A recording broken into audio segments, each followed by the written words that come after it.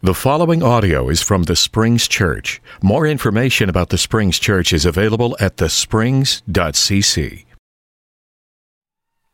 Good morning, Springs Church.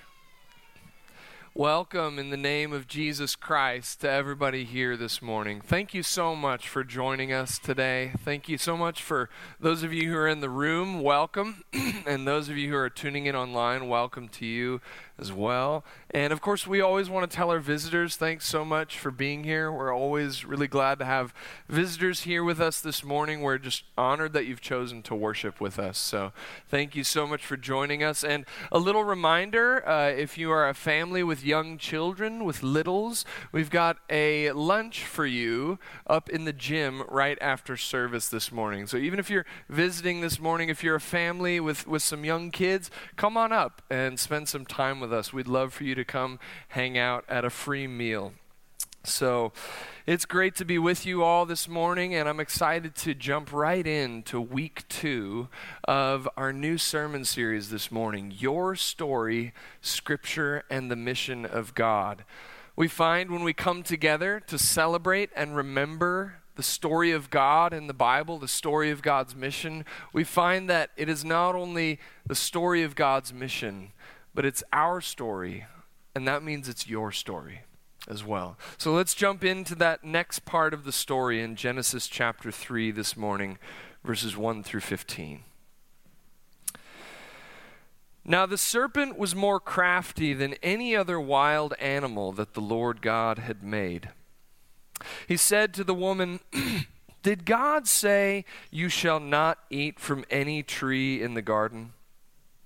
The woman said to the serpent, "We may eat of the fruit of the trees in the garden, but God said, 'You shall not eat of the fruit of the tree that is in the middle of the garden, nor shall you touch it, or you shall die.' But the serpent said to the woman, 'You will not die. For God knows that when you eat of it, your eyes will be opened, and you will be like God, knowing good and evil.' So when the woman saw that the tree was good for food, and that it was a delight to the eyes, and that the tree was to be desired to make one wise, she took of its fruit and ate. And she also gave some to her husband who was with her, and he ate. Then the eyes of both were opened, and they knew that they were naked. And they sewed fig leaves together and made loincloths for themselves. They heard the sound of the Lord God walking in the garden at the time of the evening breeze.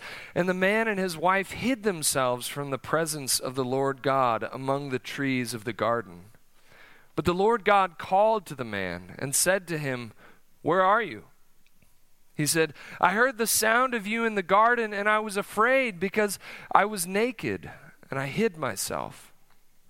He said, 'Who told you that you were naked? Have you eaten from the tree of which I commanded you not to eat?' The man said, 'The woman whom you gave to be with me, she gave me fruit from the tree, and I ate.' Then the Lord God said to the woman, 'What is it that you have done?' The woman said, 'The serpent tricked me, and I ate.' The Lord God said to the serpent, 'Because you have done this, cursed are you among all animals and among all wild creatures. Upon your belly you shall go, and dust you shall eat all the days of your life. I will put enmity between you and the woman, and between your offspring and hers. He will strike your head, and you will strike his heel.'" Let's pray. Lord God, we come before you this morning. We come before you in the grace of this gathering, in the grace of being your people called together and gathered by your salvation in Jesus Christ. Lord, we pray for peace on earth. God, we pray for peace in our hearts. We pray for peace in our church, our community, and our world. Jesus, we ask for your Holy Spirit to illuminate this text and to teach us how to live in your victorious gospel. I ask you for the gift of preaching, Lord God. In Jesus' name we pray. Amen. In 2016, about 100 yards from the Kremlin in Moscow, President Vladimir Putin unveiled a statue to Vladimir the Great. Vladimir the Great is this statue. It's about 60 feet high, and it's a statue of a man who ruled. He was called the Prince of Kiev, and he ruled in Kievan Rus about 1,000 years ago. The statue was unveiled in 2016, and when it was unveiled, the Russian television touted it as the first monument to Vladimir the Great, seemingly ignoring the one that was already standing in the city of Kiev in Ukraine. And it was interesting that it was unveiled in 2016 because this was a man who was associated with Crimea. That's where Vladimir the Great was baptized. And so he's become a kind of embodiment of that area. And it made it somewhat conspicuous that the statue was unveiled 2 years after Russia had annexed Crimea in Ukraine. You see, the statue was unveiled in 2016, and many folks, most of all, thought that this statue to Vladimir the Great was something of a thinly veiled monument to the current leader of Russia at the time, who shares that first name. It seemed as if it was a monument in order to consolidate territory and history and power, an icon to Putin himself. Last week in Genesis chapter 1, we got to see God create the world. God creates from nothing. He creates out of self-giving love, and he places at the center of his creation his image in humankind. He places there his icon. But what happens when humankind ceases to live as an icon of God and instead seeks to live as icons unto themselves? What happens when humankind ceases to live according to the image of God and instead seeks to set up its own image, to live as if it is God, as if they are like God, in order to consolidate their own power, plans, and desires? In Genesis 3 this morning, we move to a new point in the plot line of God's story. In Genesis 3, we move to a tragic moment in the story of God's mission, the moment when human beings, God's icon, God's image, is cracked, is broken, when humans seek to live as images unto themselves. So let's jump into this major turning point together back in Genesis 3, verse 1. Now the serpent was more crafty than any other wild animal that the Lord God had made. He said to the woman, "Did God say you shall not eat from any tree in the garden?" So we should start by saying a couple things about the serpent in Genesis 3. The first thing to notice is we're not exactly sure how this serpent got here. Right? Genesis doesn't tell us much more than it seems to be one of the creatures that God has made, but we're not exactly sure why this serpent is here, why it's acting the way it is, why it already seems to be in rebellion to God's good creation, using its cunning to deceive. And the other thing we should say about the serpent is that Bible scholars like to point out that Genesis 3 doesn't actually identify the serpent with Satan the way that we're accustomed to in that text specifically. And I think that's a good thing to note. It's good to try and take texts on their own terms and see new insights from that. But we also have to realize that we are the church, and we don't approach Genesis as a lone sole book by itself. We approach it as one among a library of books that we call the Bible. And indeed, the rest of the Bible, and in fact the end of the Bible, has something to say about this very beginning. In fact, the book of Revelation in chapter 12, verse 9 says, "The great dragon was thrown down, that ancient serpent who is called the devil and Satan, the deceiver of the whole world." We spent some time in Revelation not too long ago. Remember that word that means revelation is apocalypse. And apocalypse means to reveal, to unveil. And one of the things that it seems that Revelation unveils or unmasks is the actual identity of the serpent. That somehow in the garden, somehow in the origins here of God's human community, there is a malevolent power already at work. It's not something God created. It's not something that God has brought out of nothing, but somehow that power, that spiritual power, seems to be rebelling, and that spiritual power is what we call Satan. What do we know about Satan? What have we said about Satan in the past? Well, you might have heard me talk about that word, Satan, that Hebrew word.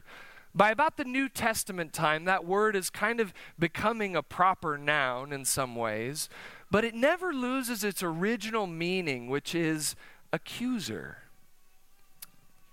The Satan, is the accuser, right? Satan is this will to accuse, this power of accusation and negation and controverting God's good creation that he has brought into being. Satan seeks to be this parasite, this disease that feeds on God's good being and existence that he has brought into existence in the world. And Satan tries to negate the good things of God.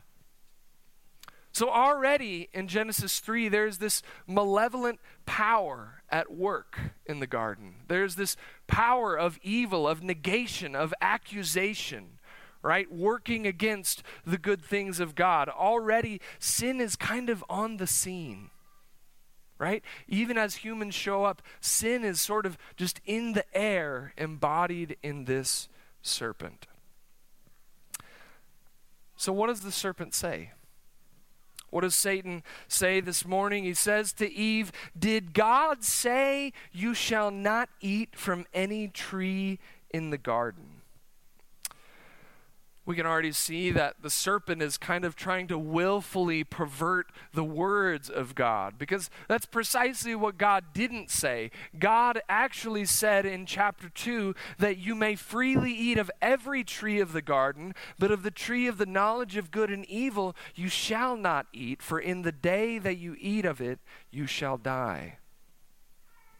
So God gives freedom for all trees but this one. And yet the way that Satan frames the question, he's trying to confuse, right? He's trying to twist, to negate. He's the father of lies. And so in verse 2, the woman responds to the serpent. The woman said to the serpent, "We may eat of the fruit of the trees in the garden, but God said, you shall not eat of the fruit of the tree that is in the middle of the garden, nor shall you touch it, or you shall die." But the serpent said to the woman, "You will not die. For God knows that when you eat of it, your eyes will be opened, and you will be like God, knowing good and evil." Commentators like to note that the woman does something interesting here in her response to the serpent. She includes words that God didn't actually say. Right? God said, "Don't eat of that tree," but then the woman includes this little phrase of, "and neither shall we touch it."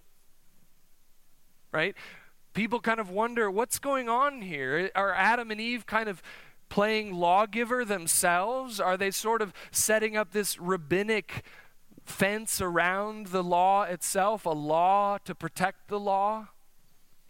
Regardless, it seems like Eve is kind of on her back foot, that Satan, the serpent, has injected this confusion, right? He's injected this deception, and she's been unsettled by this questioning in her midst. But then the serpent responds. The serpent says flatly, "You will not die. For God knows that when you eat of it, your eyes will be open, and you will be like God, knowing good and evil." So here he directly challenges the character and authority of God. And Satan lies, but he lies with a kind of half-truth. Right? There's a ring of truth to what Satan says. And here he's playing on the equivocal nature of death. He's playing on the idea that death can mean multiple things. No, Adam and Eve will not drop dead the very moment that they eat this fruit. Their physical life may persist, but a real death is happening. A real spiritual death is happening. It's the death of an abundant, flourishing life for humanity with God.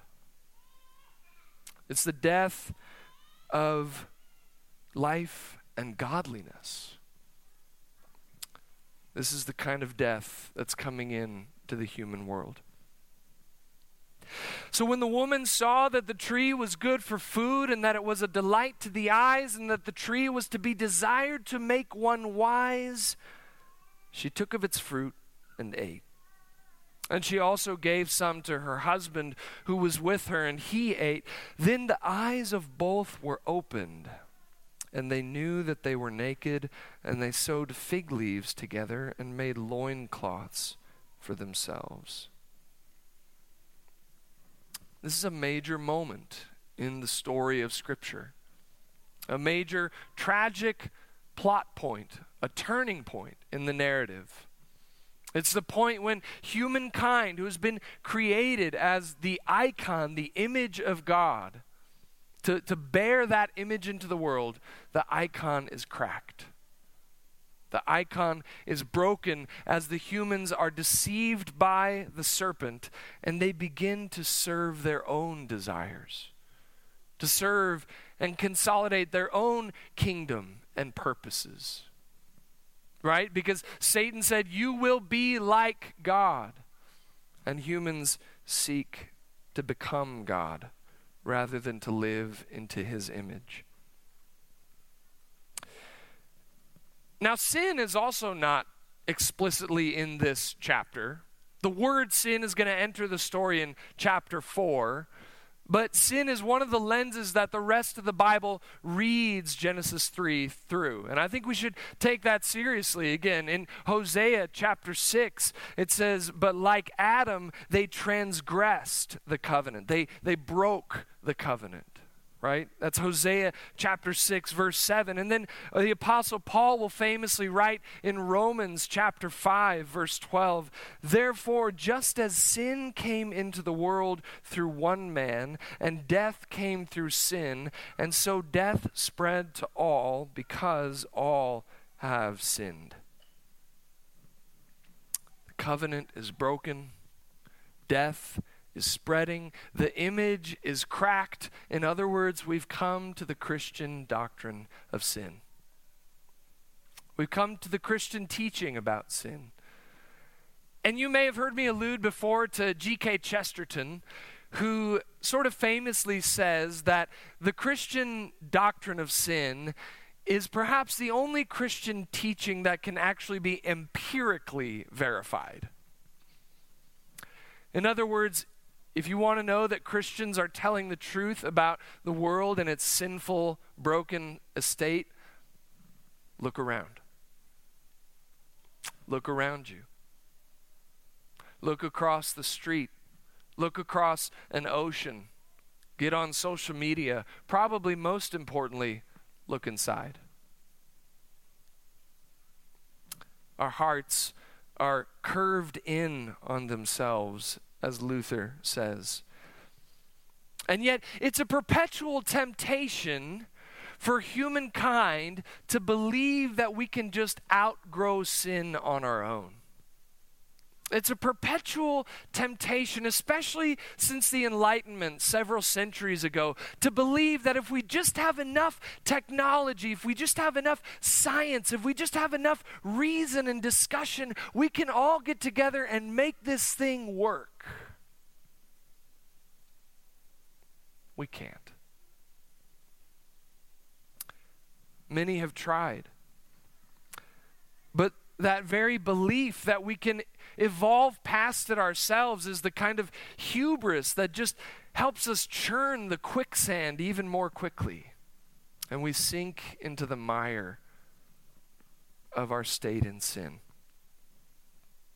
And we look across the ocean at the war and death going on, the carnage. And we see clearly that this world is not as it should be. This good world that God has created has been broken.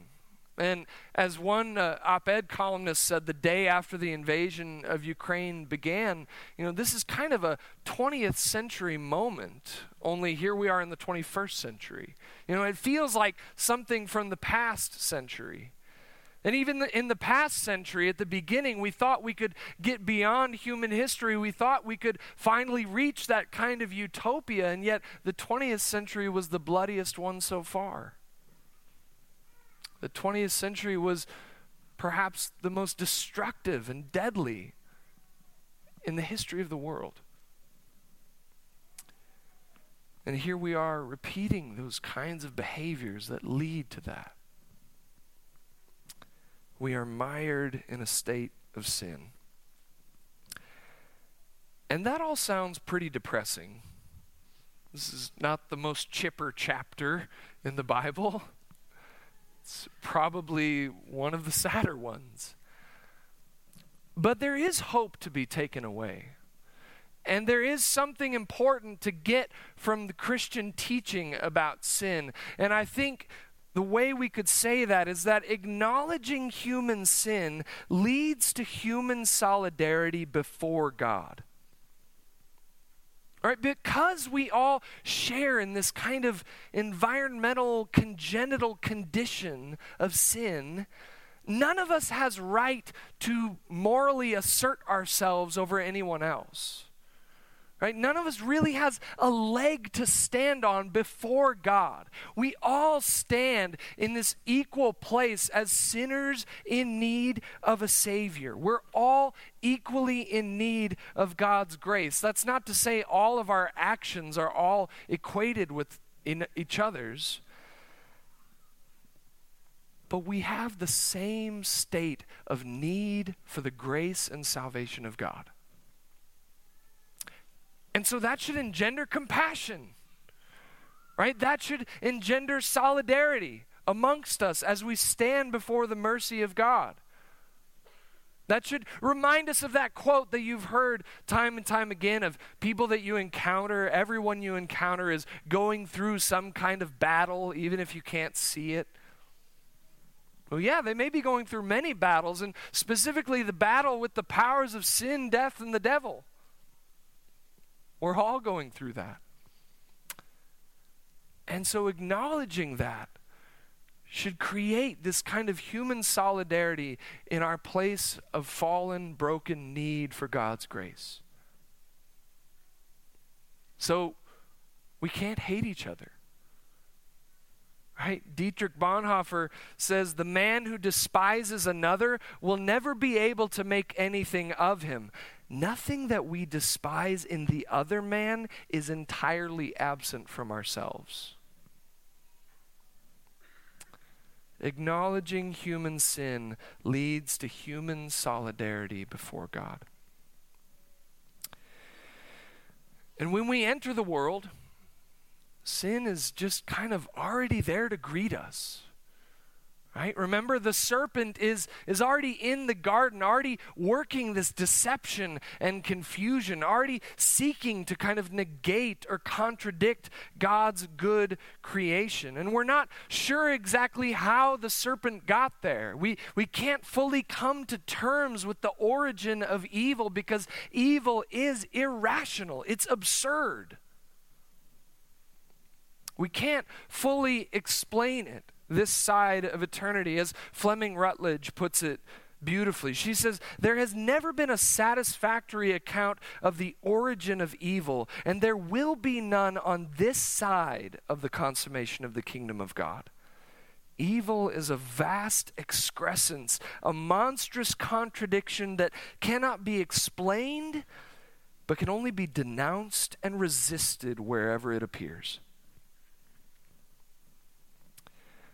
The story of God's mission doesn't give us a detailed description of where the world went wrong with evil. It shows us where it enters the story for us in humankind. It doesn't give us an exact why or an exact how, but it gives us a what. It gives us what God is doing to resist evil. It gives us what we must be doing to resist evil. And it gives us what our hope must be in, because it tells us who our hope is in God. At the end of our text in verses 14 and 15, the Lord God said to the serpent, "Because you have done this, cursed are you among all animals and among all wild creatures. Upon your belly you shall go, and dust you shall eat all the days of your life. I will put enmity between you and the woman, and between your offspring and hers. He will strike your head, and you will strike his heel." In other words, the serpent will strike Eve's offspring, and Eve's offspring will crush the head of the serpent. The serpent will deliver a mortal blow, will deliver a flesh wound, but Eve's offspring will deliver a lethal, mortal, final blow. As Paul says in Romans chapter 16, "The God of peace will shortly crush Satan under your feet. The grace of our Lord Jesus Christ be with you." The great dragon is going to be thrown down. The ancient serpent will be crushed, and it will be crushed through an offspring of the woman, but not just any offspring. While Satan begins his work by deceiving Eve, Satan's work will be done through the offspring of Mary. And we may feel that serpent wrapped around our leg. We may feel sin crouching at our door, but we know that Jesus Christ, coming through Mary, is going to crush Satan under our feet. We know that Jesus Christ has planted his cross on the serpent's head. Jesus Christ has rolled the stone across the serpent's body, and the Son of God has come to destroy the works of the devil in the world. Praise God for his victory. Let us stand and praise Jesus Christ, who defeats Satan forever.